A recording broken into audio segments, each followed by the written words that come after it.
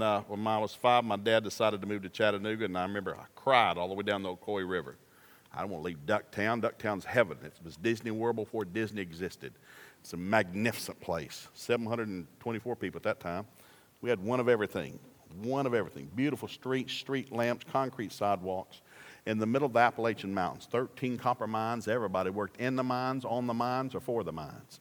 We had one drugstore, one grocery store, one company store. We had one dentist shop, one barber shop, one doctor's office, one garage. We had one. It was one of everything. And then the jail was on one end of the town and the church was on the other. Make up your mind. I remember as we were going down the river road as I was 5 and Dad we were going to Chattanooga to live, and I cried. I thought, I don't want to leave Ducktown. He said, son, Ducktown is a good place to be from. Of course, I didn't understand at age 5. What? You don't want to be here. You want to be from here. I said, I don't get that. Of course, now I realize what he was saying, better opportunity somewhere else. But I do own 2 acres up there now. Nothing sitting on it yet, but I'm there. I'm planted. And I love Tennessee. I love this state. I think I used to tell people when I went to Oklahoma, and especially Texas, Texans hate Okies. So when I go down there, I said, if it weren't for us Tennesseans, you'd be in Mexico right now. So, hush up. There he is. God bless America. Y'all planted a good one. Well, still a little rehearsal here. We're going to try to do this in 1 hour here and get you out here in a timely manner tonight. Doesn't take a lot of stuff. You go to church service, sit for an hour, hour and a half. Usually you're going to get one good thing. You'll hear one good thing. You're going to hear a lot of things, but there's one thing that'll hit you. You'll just sit there, that's good. That's all right. And all of a sudden, boom, like, whoa, I needed that. And all of a sudden you realize something. If you don't get around the Word of God, the people of God, you don't grow. If you stop growing, you're going backwards. You got to move forward. Now, I love my marriage, and I realized something. My wife and I thought we were just alike, and I realized, no, we're total opposites, and we got to learn how to adjust to that. So that's why we told all the funny stories last night. Men and women are very different on purpose by God's design to work together. I have things you don't have. I know things you don't know. Let's share. Let's share something. We talked about communication. I've got to learn how to talk without starting a war. All wars start with words. All divorces start with words. All affairs start with words. Life and death in the power of the tongue. Let the redeemed of the Lord say so. Let no corrupt communication come out of your mouth unless it ministers of grace. So think before you open your mouth. I know sometimes thoughts will be there and say, that's good. No, don't say it. Because it's not good. It just sounds good at the moment. And so be slow to speak. Quick to hear. 2 ears, 1 mouth. It's a math thing. So when your spouse is saying something you don't like, just shut your mouth and praise God. Thank you, Jesus. Nobody's ever shared that with me before. You must really love me. But you got to learn how to talk, but then talk about what? So that's what we're going to try to do tonight, because we're talking about money, because you're going to need a chunk of it. Chunk of money. Now, God's going to give you a chunk of money if you'll do the right thing. God's said our needs are already met. And I guarantee if we had time, we could all give you a piece of paper. Please list your needs tonight. God's at the back door, and if you'll hand them that list, they'll be taken care of before you get home. I guarantee you could fill up some paper, couldn't you? I mean, really, if you thought Jesus is here tonight, he's out there drinking coffee, and when the service is over, he just wants you to hand your needs to him, and he'll have it taken care of before you get to the house. Could you fill up some paper? I mean, you wouldn't even care what I said. Shut up, I got to write some. Well, throughout the New Testament, Jesus says, I know what you need before you ask, because I'm all-knowing, I'm God. But I need you to ask. Again, I want to say prayer is a legal situation. Heaven moves when I pray. God, he'll move. But it needs me to ask. And so, Denise and I learned that we're opposites. We're going to have to start talking, because what I'm thinking evidently is not what you're thinking. And when I say something and I say it, what I thought I said is not what you heard. So we need to talk a lot. And so tonight, if we can do this very methodically, if I could just see you one more time in life, I could save your life by saying this. If you're married, the greatest thing you'll ever do is get a blank piece of paper. Both of you sit down for 30 minutes and write out your desires for your life. You're going to shock each other. You're going to shock yourself.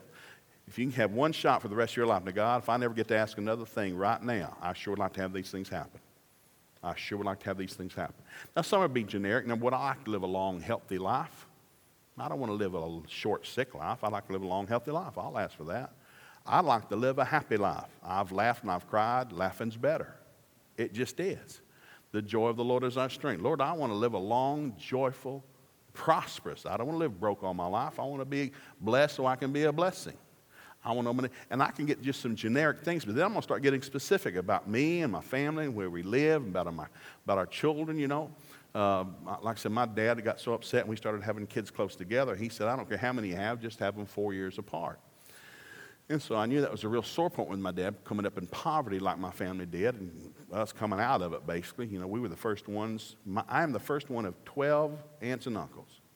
I am the first one in my family, and I'm not the aunts and uncles. I'm the first, cousin to them, to get a new house. Nobody in my family ever owned a new house, ever. My family rented. All my family rented. Most of my wife's family still rent. Her aunt up in Michigan, they're going to go see here in a couple of days. They've rented their whole life. She's in her 90s. They believe in renting. We don't want to own nothing. We rent something. And so they have no concept of ownership and property and anything. And so we were the first one to own a new. I was the first one to buy a new vehicle. Now, it wasn't a big deal. It was a 1972 Chevrolet short bed pickup truck, $2,349 total. And bought it right off the truck. And no air conditioning. Roll-up windows, one-seater. But it was brand new. I got to the house that evening in front of my dad's $55 a month rent house on Mid Valley Road in Hickson, Tennessee, and he called all the relatives. They all came. And I let down the bed of my truck and opened up the doors, and people stood around it like a Chevrolet commercial. Smiling and drinking Coca-Cola. Look at there. Joe Allen got him a new truck. Woo! Yeah, it was something. And I know you laugh and you think it's funny, but it was trying to break that curse of poverty that had been on our family forever. And I realized, every family has weaknesses. Every family got different weaknesses. There are certain devils that try to get in every family. Now, we don't teach much on demons in the church because it's just not a good thing to do. I'm making fun of that. Anyhow, Jesus spent a third of his ministry healing people. 1/3 of all the stories of the Bible, the New Testament, about him healing somebody. And we teach on healing. That can be controversial, but we do teach on healing. We believe in healing. Lay hands on the sick, anoint people with oil, have prayer lines. Well, Jesus spent a third of his ministry casting out devils. Spent the same amount of scriptures in the New Testament of casting out devils as he did healing people.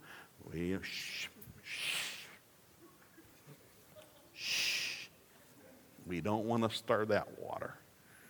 Casting out devils. Dear God, don't even talk about that. We're going to lay some hands on sick people. We're not casting nothing nowhere. The guy that got me spirit-filled, Bill Clark, Olin Matheson, he brought me in. He's the new boss. I've worked my way up from the bottom, from janitor to become a lab technician. Steve Radline hired me, worked for NASA. And I was on a non-degree technician that ever hired because I'd run all the machinery. Well, he left, go back to NASA, and we hired a new guy named Bill Clark. And he was supposed to be Attila the Hun. He's the hatchet man. Came from Sedalia, Missouri. Bill Clark's coming. He's the hatchet man. He comes to clean stuff up. Oh, now we don't know him. We just heard about him. He's the hatchet man for the corporation. He comes and fires and cleans out. Well, dear God, the devil's coming to be our boss. Well, he came in, and the first day he came in, I'll forget, I was working day shift. I was doing some testing, some tensile testing on a big piece of cable for TVA.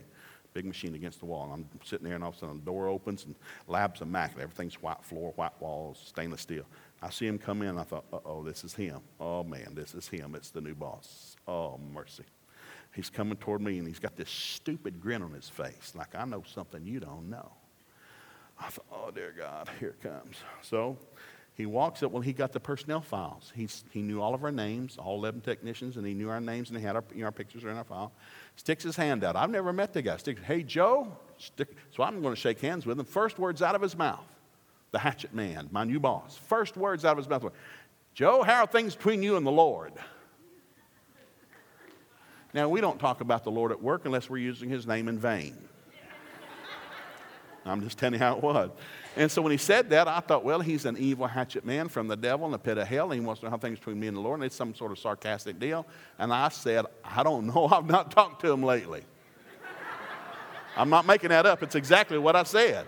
Well, he gripped my hand real tight, grinning right in my face. Well, don't worry, son. You're going to. You're going to. I thought, he just threatened me. He's going to fire me.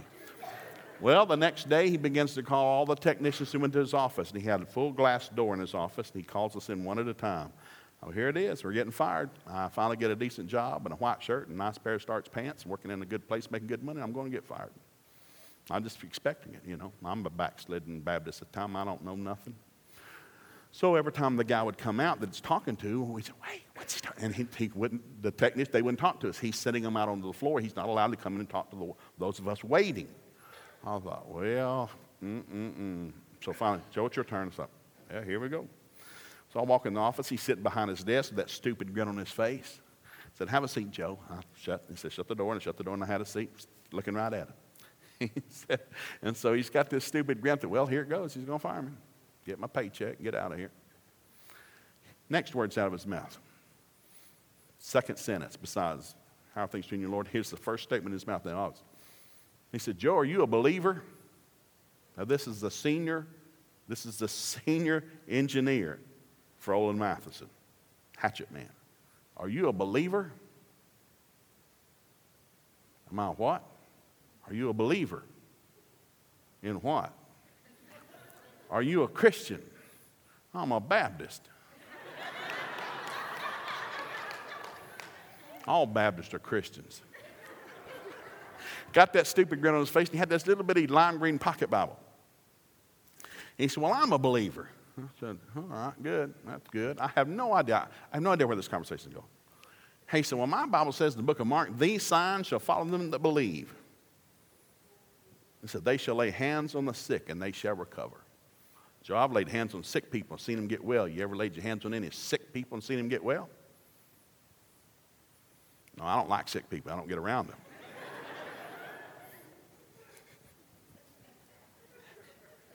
He said, "My Bible says that these signs shall follow them that believe. They shall cast out devils." Joe, I've cast the devil out of people. You ever cast the devil out of anybody?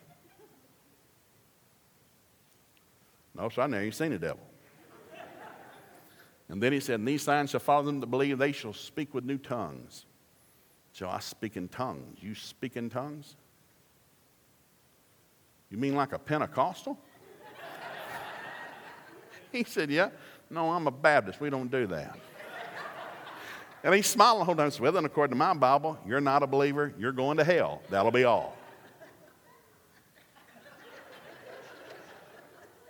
And that's all he said. He just stared at me. So I went out, walked out on the floor, and the other thing said, "What did he tell you? Told me I was going to hell." He told us we're going to hell. He can't do that. What kind of nut is he? Well, long story short, we all got saved and Spirit-filled.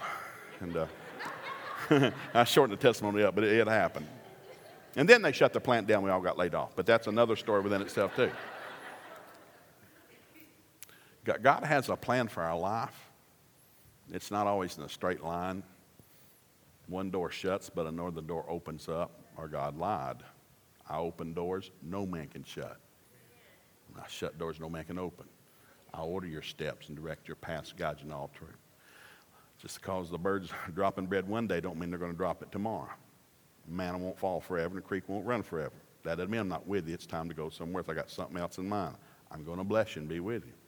So I realized once Denise and I started really interested about the Word of God, who we are. I'm a lover, leader, provider. She's a help me to manage and a lover. You know, we have different needs. You know, my needs are different, her needs. We're trying to work on it, trying to walk, you know, in love toward one another. And you know, we'd mess up. I mean, there are no perfect people. I realized early, if it's based on me not messing up, I'm going to hell for sure, because I don't seem to get a good 25 run without doing at least one thing stupid. But I learned that the righteous fall 7 times a day and they get back up. We're not the perfect people. We're the getting back up people. As we're going through this process, talking to one another, I realize, you know, I'm tired of talking after the fact. I'm learning how to talk, not fight, not holler, scream, and cuss, and throw stuff and tell you like your mother. I'm learning. But what I'd really like to do is get ahead of the curve. And so finally we went to just a financial seminar at our local church. I'd never been to a financial seminar. Why would I go to one?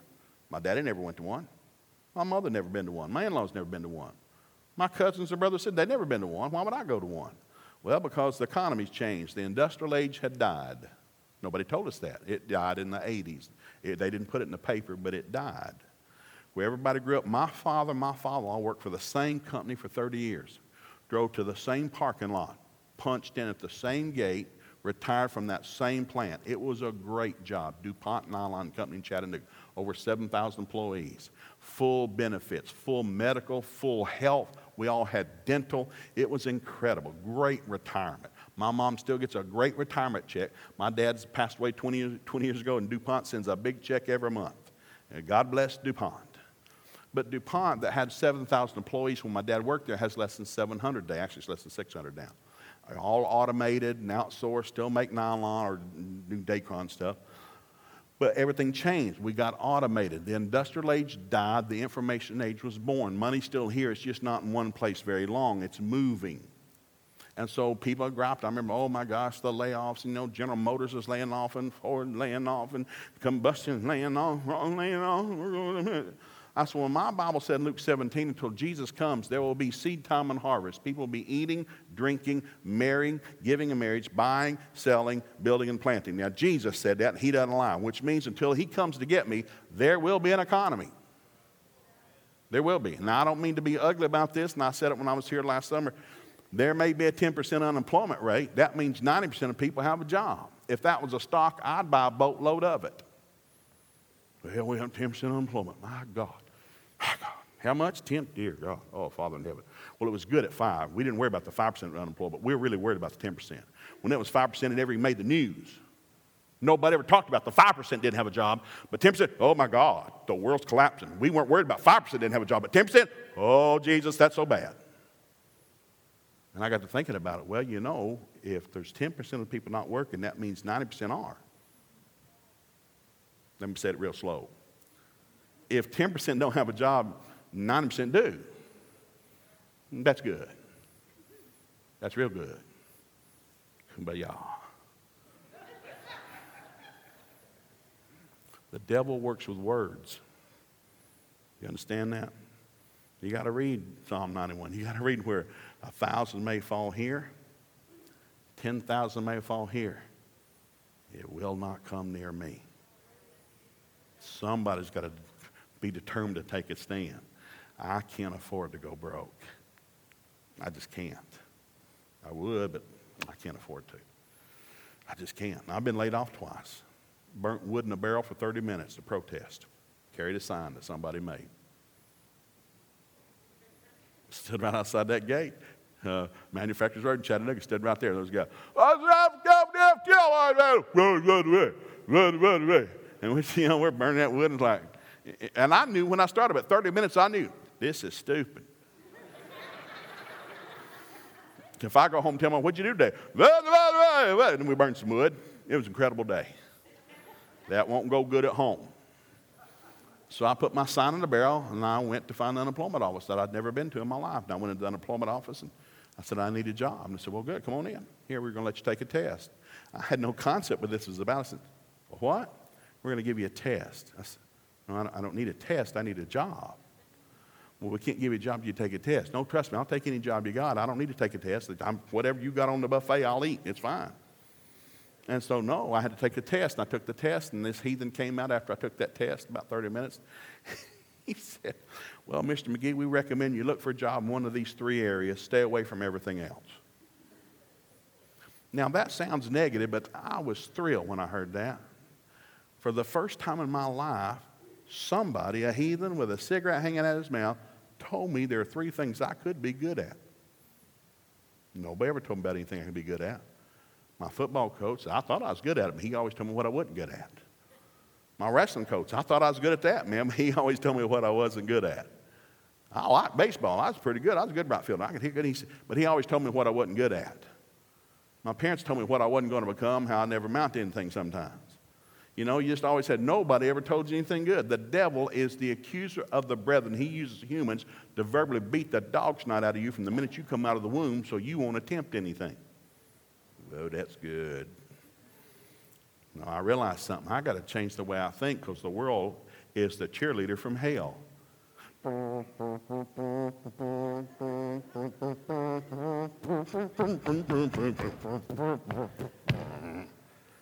You're going down.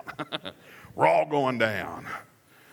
Of course, you get to feeling bad enough, you'll move over to Arkansas and get you some beef jerky and live in a commune.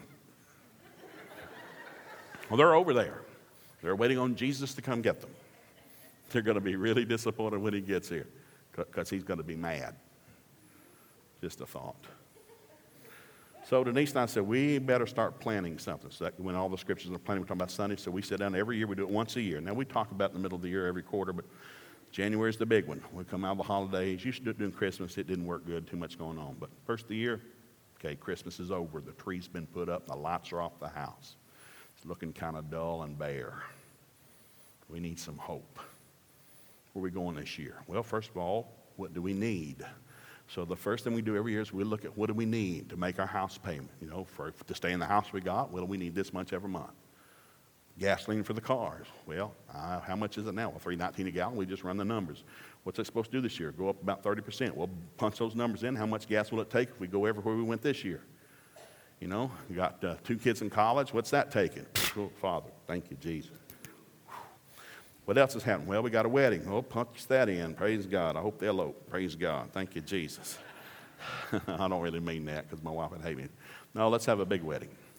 And so you were supposed to be there. You didn't get your dad showed up. I said, where'd your son at? Well, he didn't get an invitation. I thought, help me, Jesus. About ruined the wedding. It really does. God, what's he think of me? Anyhow, you had an invitation. Anyhow, it came late. You came real late. Yes, anyhow. Great wedding. Great wedding. Had one big mountain wedding. So anyhow, we sit down, what's coming up this year? And we'll run a number. Okay, to live just like we did last year with no improvement, here's the number. Well, we need some improvement. We got to replace a truck.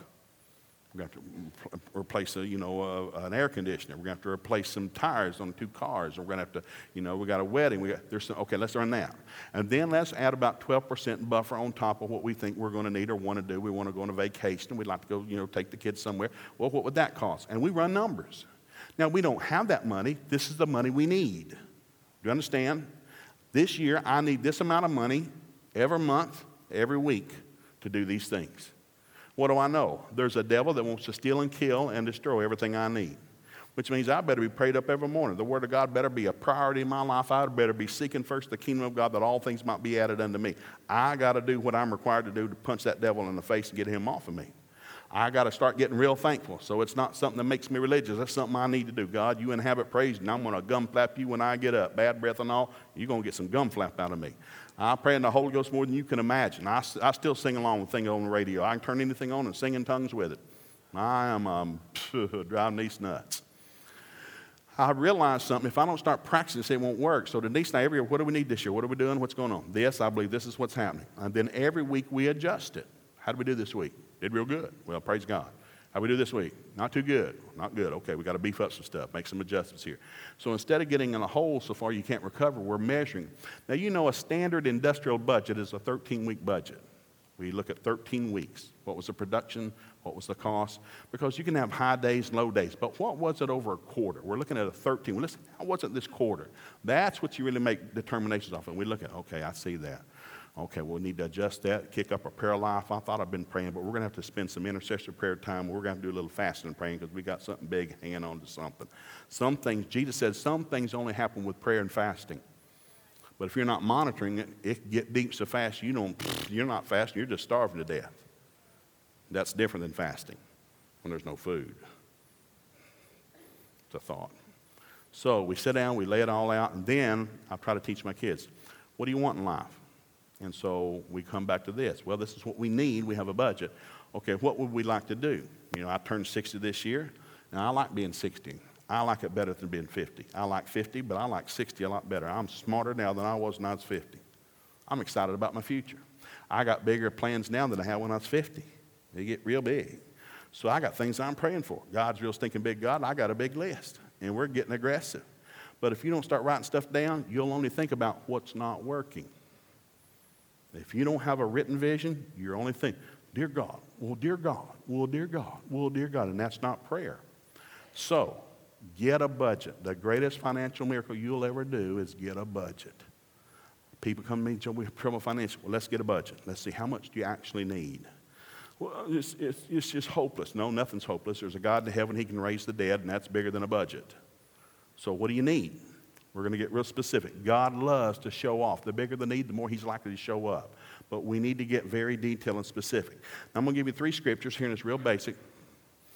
Joshua 1:8, God told Joshua, if you'll meditate my word day and night, continually say what I tell you to say, then you'll prosper and have good success.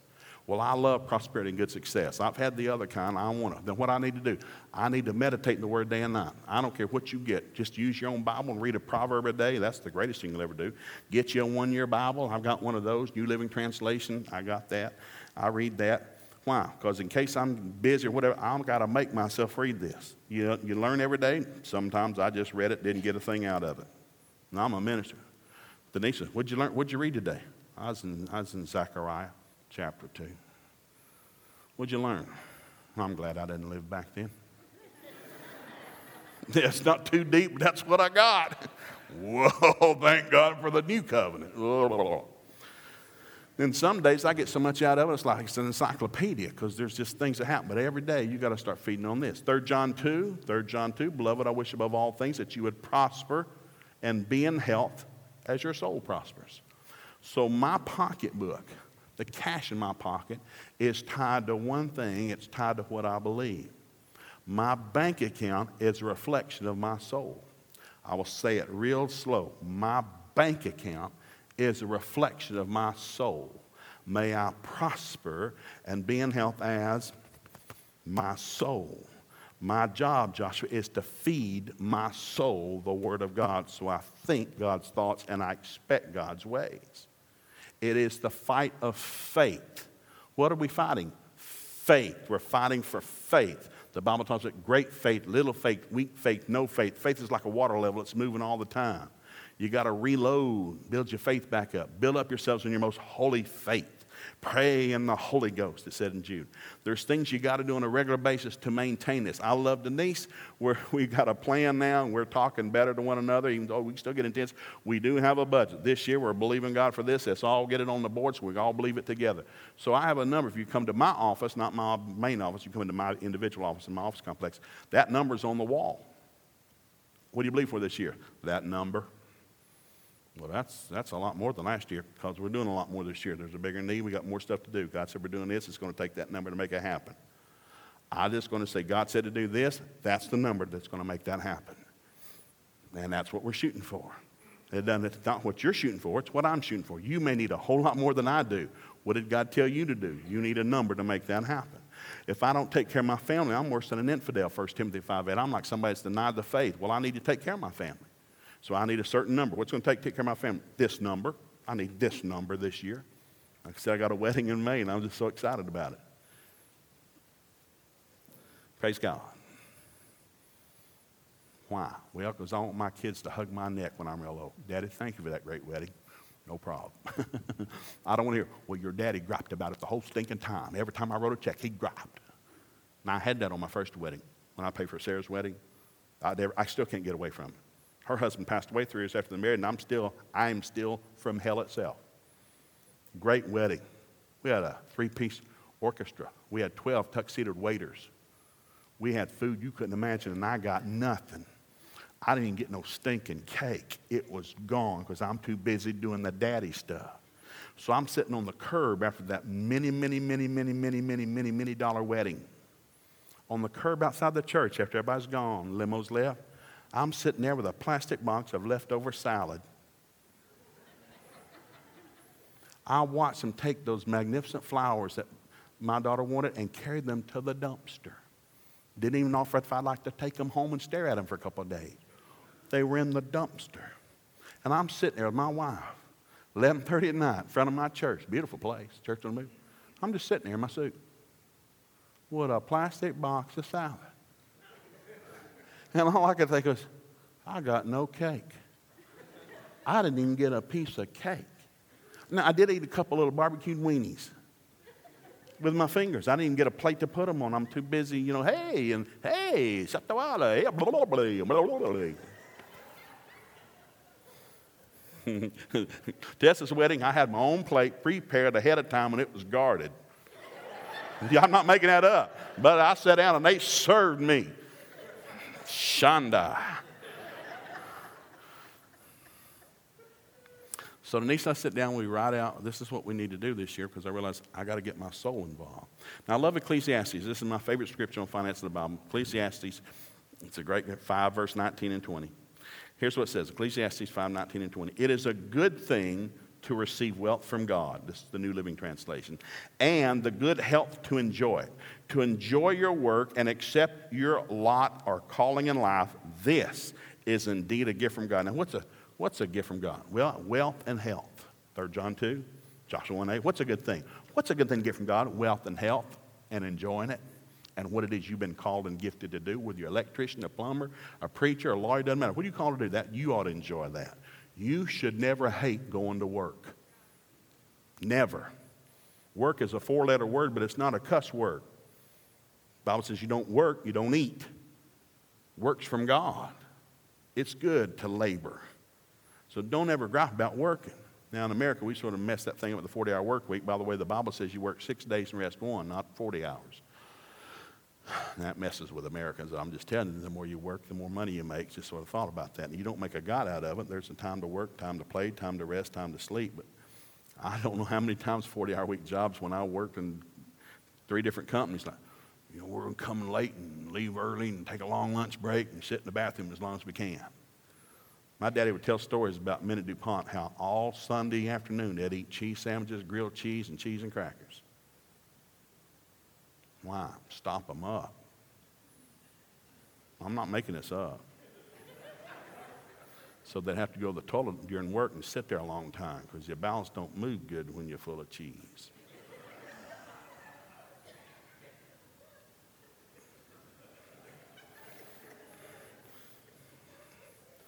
Isn't that gross?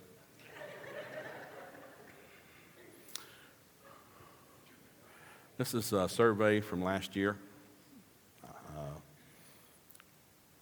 3,400 people, not everybody, but a pretty good branch. Here's what they found out. 72% of Americans believe that business in America has gained too much power. 1/3 of America thinks business is too powerful. Prior to 1967, there was not one sitcom or one TV program that ever bashed businesses. Businesses were the white hat guys. They were the good guys. 863 episodes were studied last year of sitcoms, comedies, and movies on television. Less than 1% presented any businessman as a good guy. 99% presented businessmen as bad guys. That's why we're going to protest Wall Street. We're going to grab us a tent and a sign, and we're going to protest those filthy, stinking rich people. What's wrong with America? Rich people. Bad. That's funny. I thought everybody was trying to make money. But we've come up in a generation that we're sitting here tonight where we hate rich people. Look at that stinking house. Who needs a house that stinking big? It is just wrong. That's wrong. Who would drive something? That's just wrong. So many poor people. That's a Judas thing, Lord. We need to don't be breaking that expensive stuff over Jesus' feet. We can sell that and give to the poor. And Jesus made a funny statement or something like, well, the poor you have with you always. I don't know what it means, but you might want to read it. I grew up poor. Poverty stinks. Poverty stinks. Denise hates it when I tell it, but just log cabin, Turtletown, Tennessee, right behind Nicholson store, still sits there to this day.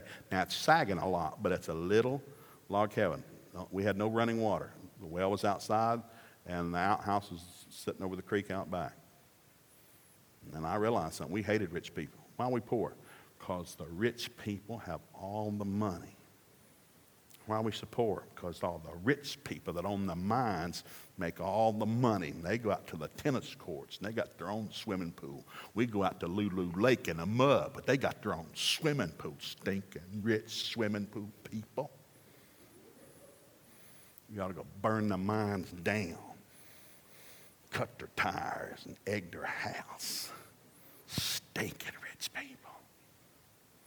And that's what most Americans believe tonight. What's your problem? Rich people have all the money.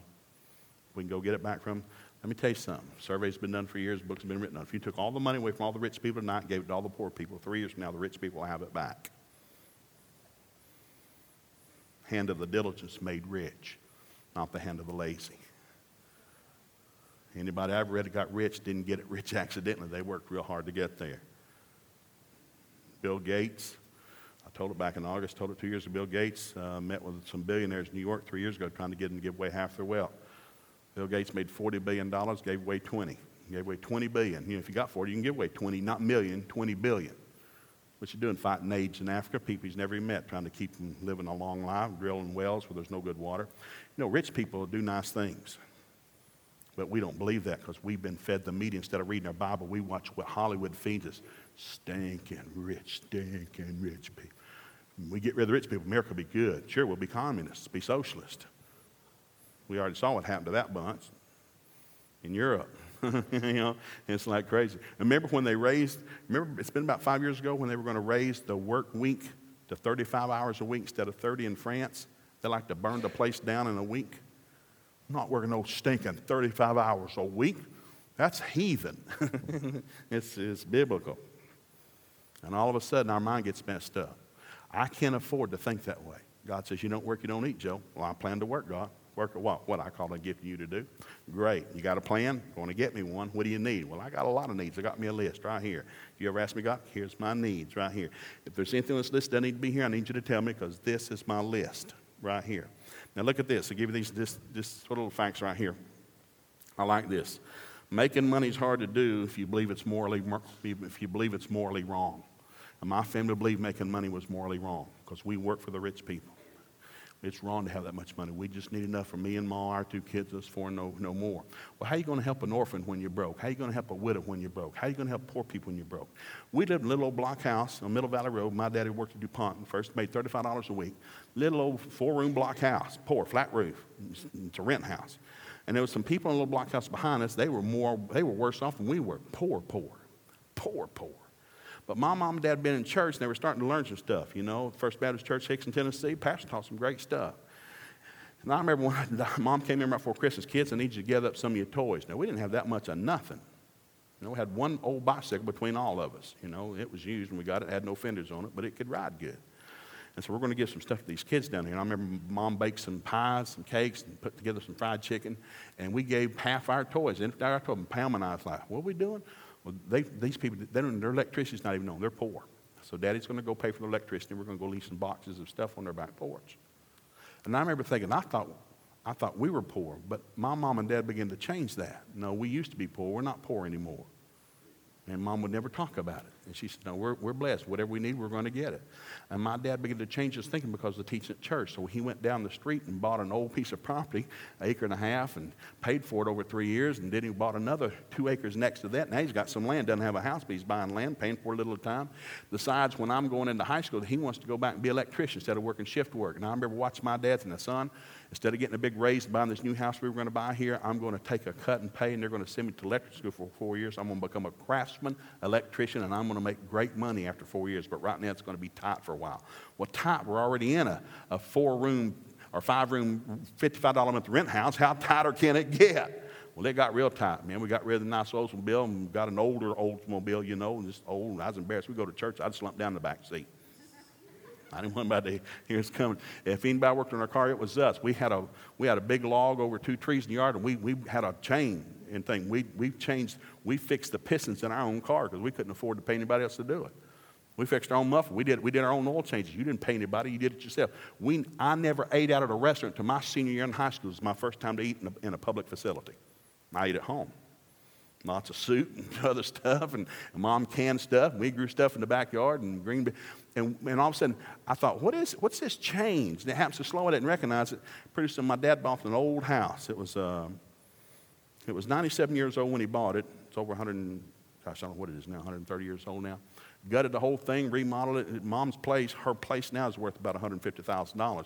Well, Dad got it for $17,000. Took him 5 years to remodel, gut it, re-roof it, redo the rooms, carpet, and redo the paneling. Beautiful place now. It's a postcard of a just beautiful white house with the black shutters and beautiful black roof sitting on almost 4 acres now. And so, but my dad got it for $17,000. But I realized something. It was because his thinking began to change. We're going to get something. We're not going to stay poor and rent the rest of our life. We're going to go do something. And he did. Now, it didn't happen overnight. All of a sudden, I get up here and I get filled with the Holy Ghost. So I start reading my Bible and I realize something like, I got to change my attitude about money.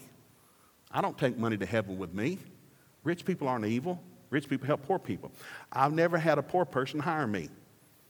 Poor people don't hire you. Rich people hire you. You understand that? You go to start a business and they ask you for something, you're going to need to come up with some cash. Now, here's what I'm going to give you 4 things. If you want to take these notes, and I'll give you this, and let's lay this out right here. This is the 4 things about family finances, and this is going to help you. Number 1, blessed or broke. You got to work on your attitude. Blessed or broke. 3 John 2. I wish above all things you'd prosper and be in health as your soul prospers. I've got, I should have brought them. I have them in my hotel room. I got 3 by 5 cards I still carry with me on finances, on scriptures about abundance and increase and blessing. Why? I came out of poverty. It's a demon that runs in my family, and I got to whip that thing. Now, most of my family lived to be real old. Most all of them lived real old. Very few people in my family died early, but they were all broke as dirt. Poverty was an old devil trying to chase us down. So we got to whip that rascal. So I make sure we tithe and we give. I don't tithe because I'm religious. I tithe out of sheer necessity.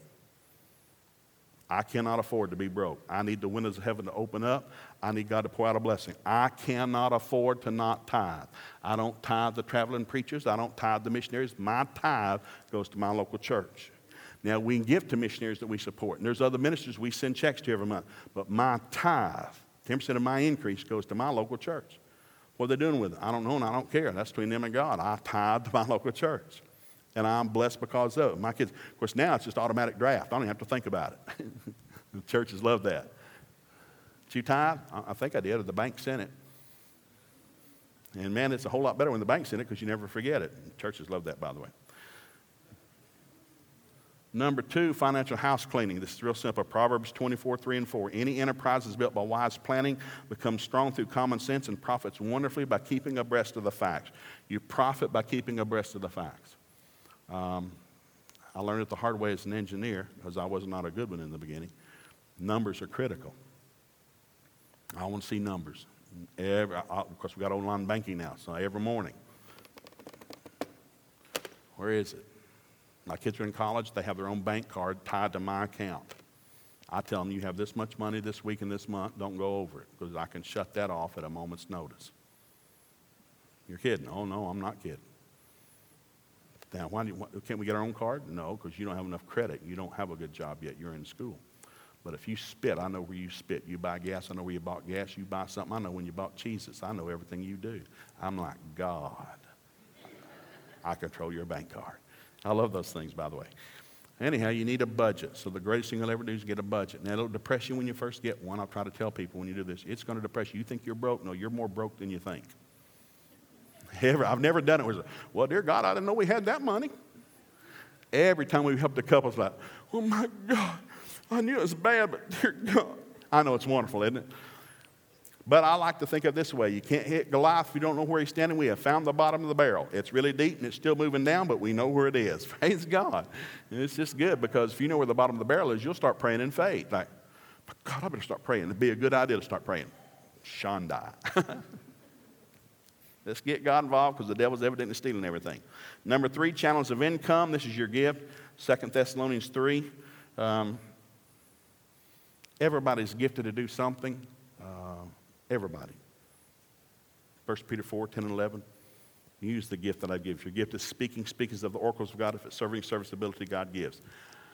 I make money by serving other people. The better I serve them, the more money I make. I need to get real good at what I do, whether I'm an electrician, a plumber, a janitor, a lawyer. I need to get real good at it.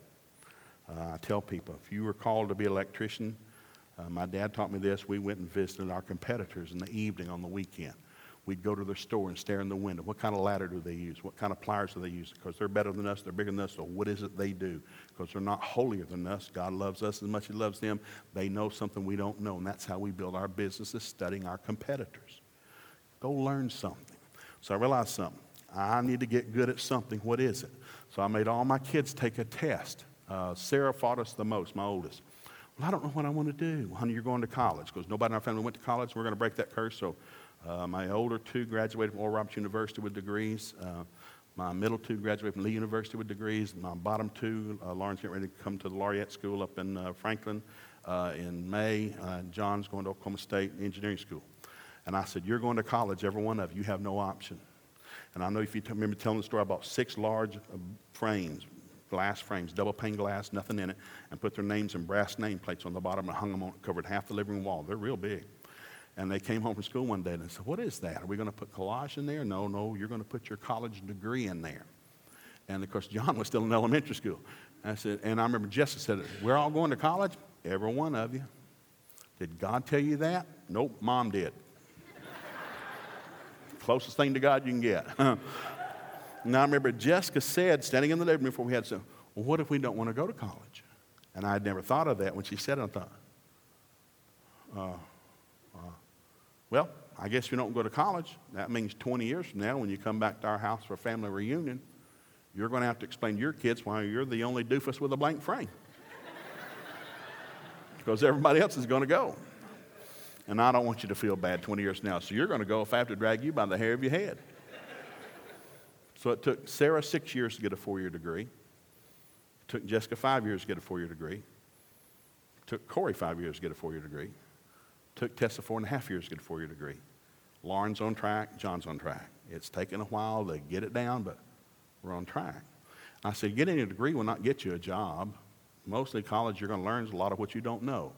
I think what college teaches is that I'm really dumb. I didn't know I was that dumb. There's just a lot I don't know, because every time you take a test, like, I didn't know that. And the grade reflects how much I don't know. Like, gosh, I thought I was smart till I went to college. But they went, and they're doing well, and I said, all are going to go because I want you to learn. Whatever you do in life, you're going to have to learn more. And I don't care what degree you get or how big it is, you'll be ever learning. You never stop learning. Whatever job you're in, from electrician to engineer, the technology's moving like a lightning bolt right now. You've got to always be learning. You've got to be humble, willing to learn and ask questions. Those are the people that are valuable in life. So find out what you're good at and get good at it. We'll talk about that some a little bit tomorrow night. And then Deuteronomy 8:18, number 4, the power to get wealth. Always remember, it is the Lord your God who gives you the power to become rich. Everybody say rich. Come on, everybody say rich. Say it again. The Bible says in Psalm 112, if I fear the Lord, that wealth and riches will be in my house. Say wealth and riches. Say it again, wealth and riches. Say it again. One more time. God says wealth and riches will be in our house. He doesn't like poverty. You can't help anybody when you're broke. You don't take anything with you when you leave. You leave it all behind. It's just to serve God and your fellow man while you're here. So I'll do this real quick. Now these are the nasty ones. I'll do this real short because you got to go to bed here. This is from the U.S. government. The government tracks everybody from the U.S. Census, and these numbers have not changed, believe it or not. Department of Education and Welfare found out by age 65, out of every 100 Americans, by age 65, 36 die. 36 out of 100 Americans will not make it to retirement age. They won't have to worry about retiring. They won't be here. That's why you need to believe the Scripture, with long life will I satisfy. Number 2, 54 out of every 100 Americans by retirement, by age 65, were living on government or family support. All they had was their Social Security check. There's no retirement, or they're living with a family member. Well, that's pretty much everybody. 5 out of every 100 Americans by age 65 were still working. That's why Grandma's down at McDonald's with the Garth Brooks headphone on at 11 o'clock at night. It's not because she likes Big Macs. She needs a paycheck. Got it? 4 were well off. 1 was wealthy. According to the federal government, only 5 out of every 100 Americans, only 5% in the United States of America, where last year $26 trillion changed hands, only 5 out of every 100 Americans will be able to afford to retire. Richest nation on the face of the planet, and only 5% can retire. Well, what happened? What did we do with all that money? Well, we wasted a lot of it, didn't manage it, didn't believe God, and didn't increase it. Well, I want to be in the 5%. Let's just shoot for the top. What do you say? Oh, that's good. I like this one. You don't want to read this. Poverty is the condition of your soul, not the pocketbook. That's all the scary scriptures. Again, my bank account reveals my soul. Am I believing God? God said, Joe, I'm going to bless everything you set your hand to. You're going to be the head, not the tail. Above and not beneath. I'm going to let you prosper and have good success. Like, well, let's go look at the bank account and see if that scripture's working. Not. I might need to hook up somewhere if that's not so, because that's what God said, and He doesn't lie. So if I don't see blessing, I need to get busy. I need to rebuke the devil, start quoting some scriptures, and get diligent working. It's just real simple. I tell my kids they love me for that. Anyhow, file folder system. You can get this in any insurance company. They'll give these to you. Organize your paperwork. Know where your bills are. Don't be paying late fees for stuff just because you forgot it. Man, you're giving money to heathens. Don't do that. You know that the numbers have kind of changed. It used to be more than this, but 40% of all bank staff's salaries are paid by the late fees of bounce checks. What kind of business you in? I'm bounce check business. Woo! Here's what the questions you want to ask. How much do I own? How much do I owe? How much do I earn? And where does it go? That's called a budget. Where's my stuff at? And this will take some time. You can do it with a piece of paper. But what do we own? Do we own the house? No, we're still paying on it. Okay, well, we don't own that. Do we own the car? No, we're still paying for it. Well, dear God, we don't own that. We own the kitchen table? No, we're still paying on that. Dear God, we don't own the kitchen table? I thought your mother gave that. No, we got a new one. Do we own the couch? Yeah, that's paid for. Okay, I own a couch. Got me a couch. How about that bed? And the lumpy mattress that's on it. Okay, I got the bed and the lumpy mattress and a couch. Do we own the dishes? Yep, we do. All right, none of them match, but we own them. Okay, we own the unmatching dishes. Do I own these shoes? Yep, we own those. No, got those on the credit card. Still paying on. Okay, don't own the shoes. Son of a gun. You start writing down how much you're worth. The average American, if they sold everything they own, according to the last census, the average American owes a total of $5,000 worth of stuff. If you sold your cars, your house, your tractors, your boats, whatever you own, if you sold it and you're average, you'll be sitting on the curb with $5,000 in your pocket. What are you worth? $5,000. But I'm really not worth that because we're really in debt and I owe the government that. So we're just going to sit here and wait for the food wagon. I don't know. This is crazy. Woo, have mercy. This is scary stuff. You shouldn't do this late at night, but we are. Here's the 5 steps to financial security. In every great seminar, you're going to hear it. Please do the Ramsey. Please come to the financial seminar. Please. You'll hug Pastor's neck in December. I know you're busy. Everybody's busy, people, but you need money. You need a chunk of it. You got to learn how it works because your faith will start kicking in with it. Faith and works go together. Got to keep good records. You need to tithe and give. You need to save for the future. Even an ant lays up stuff for the winter. Plan your spending budget and enjoy what you have. Quick, grab stinking house. Don't ever say that, man. I remember we lived in that apartment, and I went to my first financial seminar down in Tennessee, Georgia Christian Camp. I came back. I got the Wesson oil. I anointed everything in my house. I greased the door. I greased that couch that I bought at Hickson Furniture that we wore out. It was cheap when I got it. It looked cheap after we sat on it for a month. My mattress has got lumps in it because I bought a cheap mattress. It's just humpy.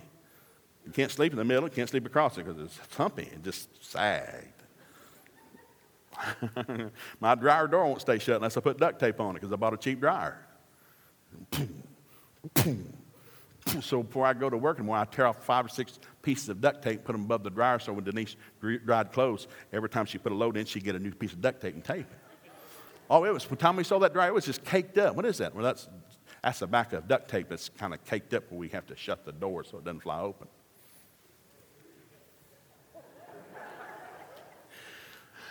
I remember eating chicken livers because we couldn't afford anything. We had a good time. It was a PBS channel on, the John Wayne movie on Friday night. We were broke.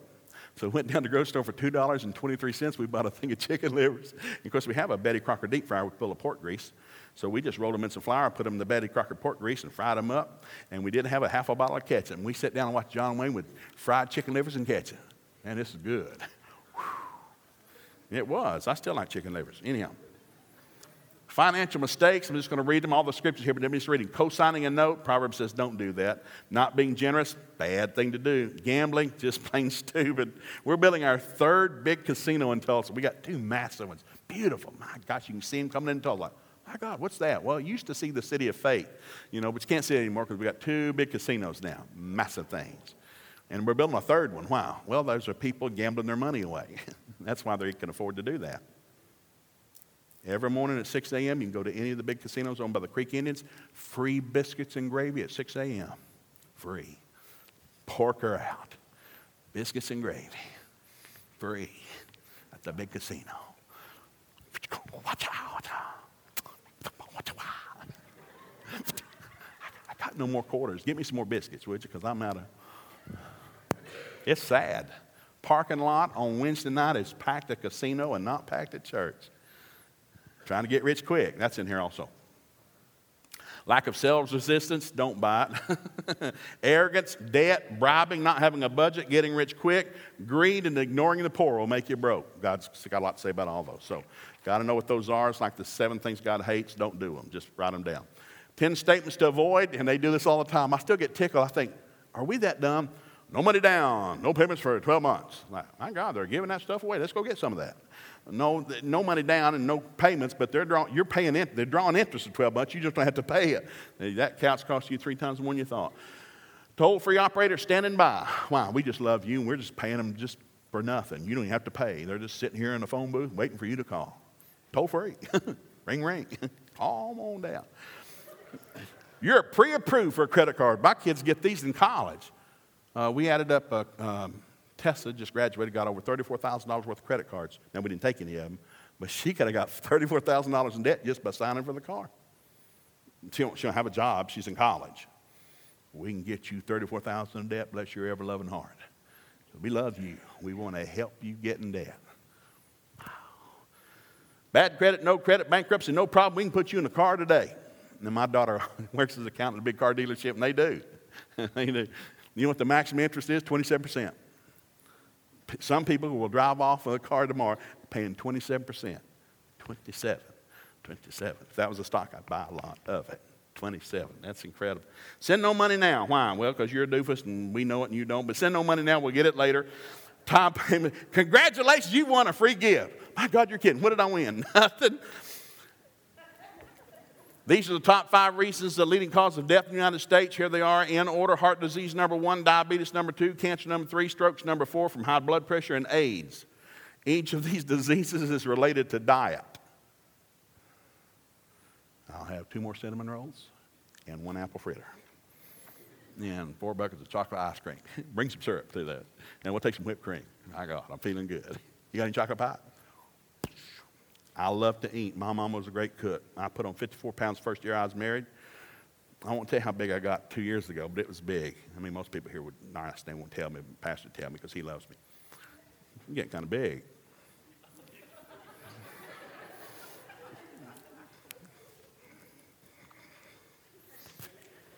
You love me, don't you?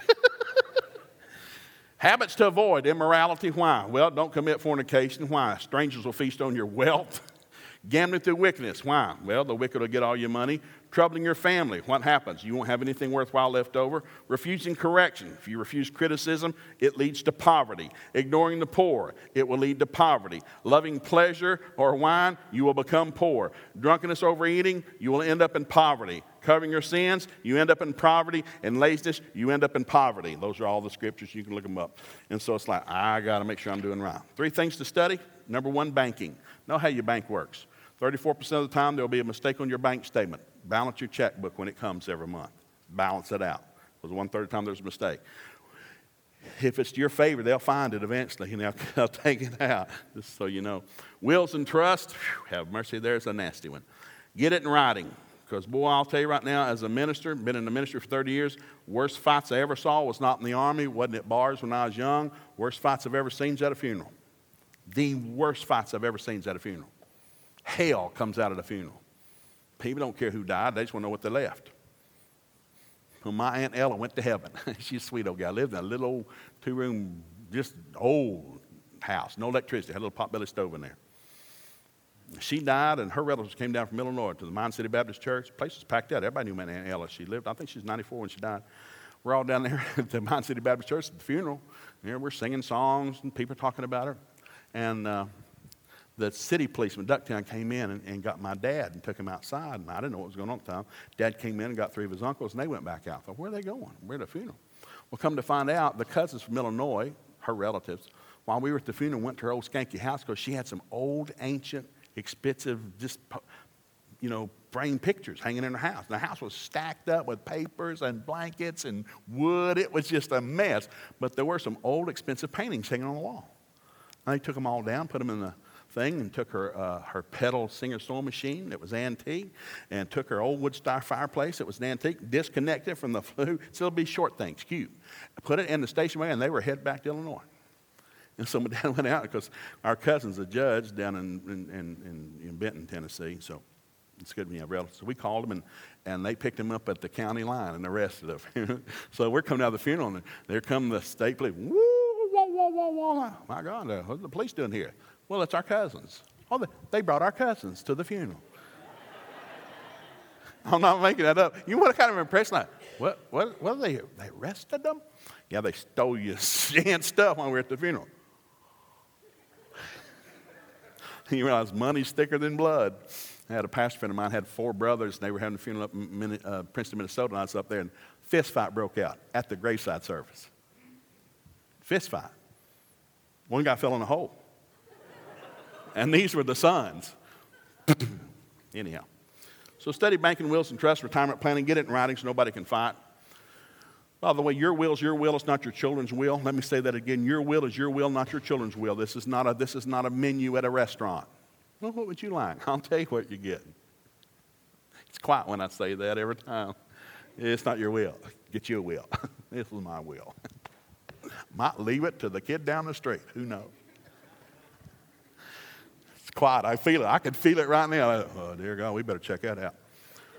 Yearly earnings by education. You don't want to read that. That's depressing. The more you know, the more you make. I'll close with these like here. You want to grow financially? Here's what we learn. We learn 10% from what we read, 20% from what we hear, 30% from what we see, 50% from what we hear and see, 70% from what we discuss with others, 80% from what we personally experience, and 90% from what we teach others. You want to learn something, you got to do it. You want to learn something, you got to do it. You got to get yourself aggressive. Then John Wesley said this. This is the good one. John Wesley, great methods. Make all you can, save all you can, give all you can. That's a good lesson. Let's stand up. God wants you blessed, but he won't make you. All of you are gifted to do something. I don't care if you don't know what it is. The gift is still in you. The gifts and callings of God without repentance, the Bible says. More people than you can imagine have failed financially and got back up. I don't care where you are tonight, there is a way out. I don't care how bad your debt is, there's a way out. I don't care what your job situation is, there's a great job for you, or God lied. So you got to watch it. You don't get, because your mouth will get to running. I'm done. Well, dear God, we're never going to have any money. We're going to be broke all of our life. And buddy, it got bad for Denise and I. We were in Chattanooga, it got bad, because and man, if that crazy Methodist got us that Bible study, we'd have never made it. My marriage wouldn't have made it, because it got bad. Mentally, physically, emotionally, and financially. We realized something. We got to change this. We got to change this. And I realized that even as we begin to grow, the devil still will attack. You're never immune from the tests and trials of life. You can live a perfect life. Jesus was perfect, never sinned. The devil made a run at him all the time. They tried to shove him off a cliff, rip a hair. Just because you're doing right doesn't mean you won't get attacked. So don't get, well, what do we do wrong? Maybe nothing. Just get in the Word of God and let's start moving again. So I'll leave you with this. Look at this right here. Albert Einstein was 4 years old before he could speak and 7 before he could read. They thought Albert Einstein was mentally retarded. 4 years old. He hadn't said a word. What's wrong? He's retarded. He can't talk. Well, he can talk. Well, he can't read nothing because he's stupid. And he never did learn to comb his hair.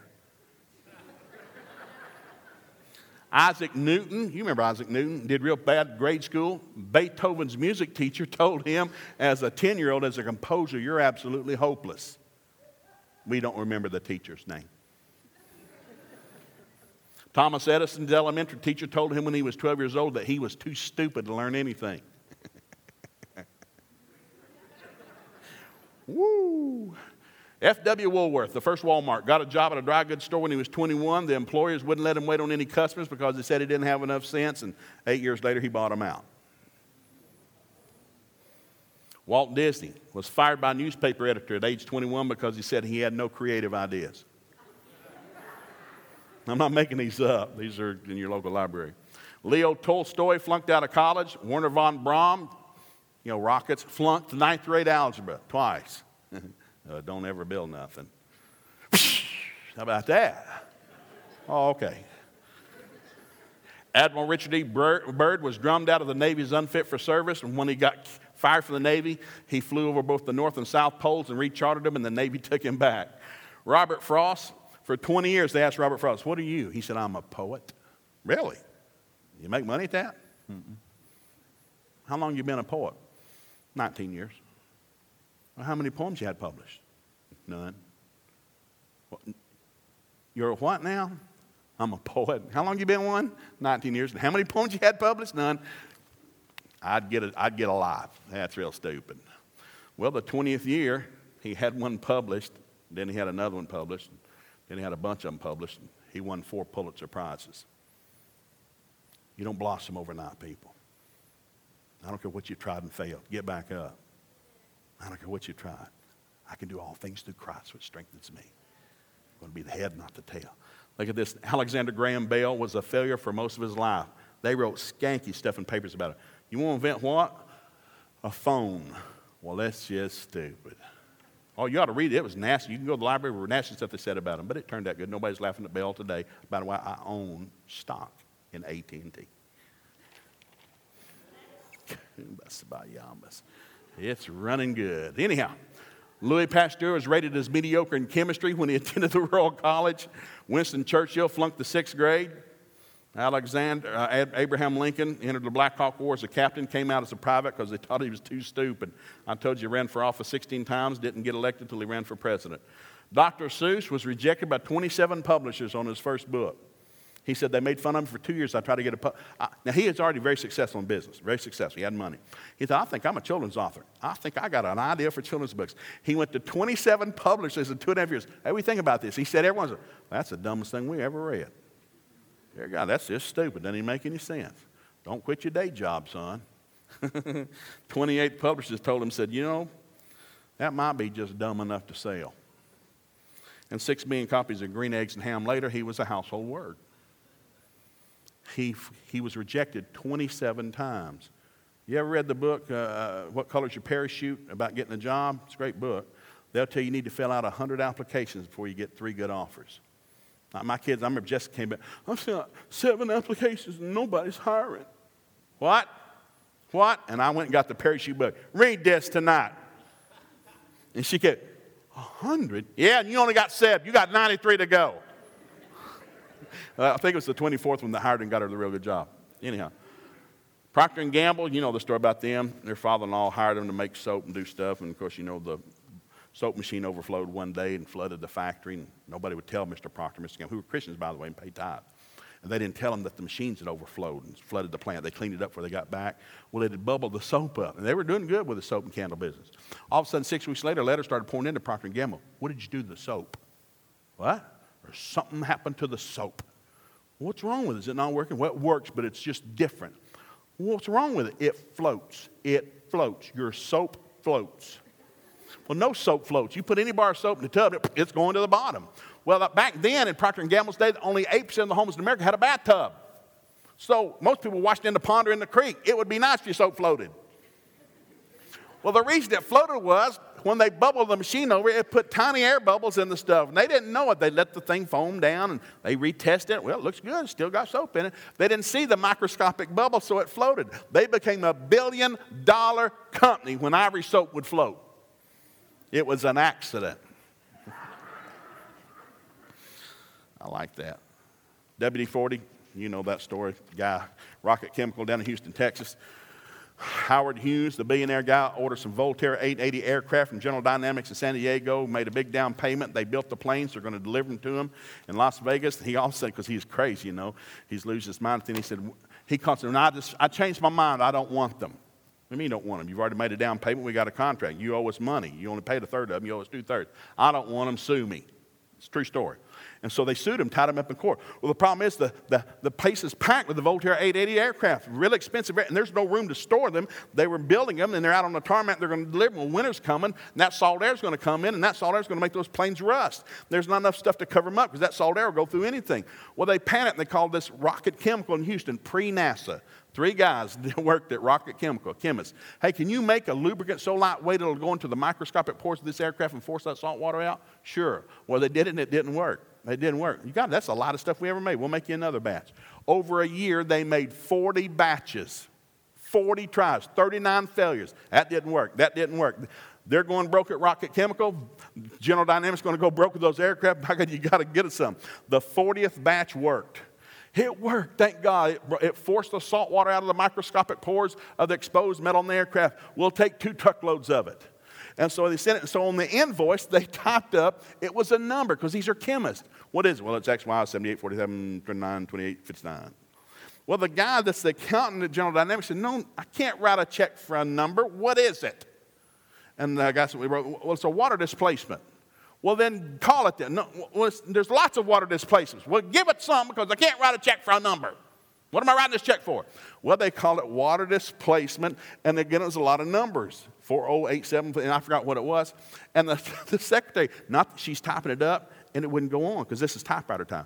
It won't fit. So finally, she just, water displacement dash 408, water displacement 408. Oh. So finally, she just shortened it up, WD-40. And that's where WD-40 came from. 39 failures.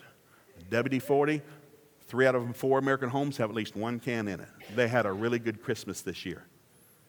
It was an accident. People, I don't care how many failures you got in your life. I don't care what you've been rejected. I don't care if they cut you back at work. I don't care if transmission's leaking.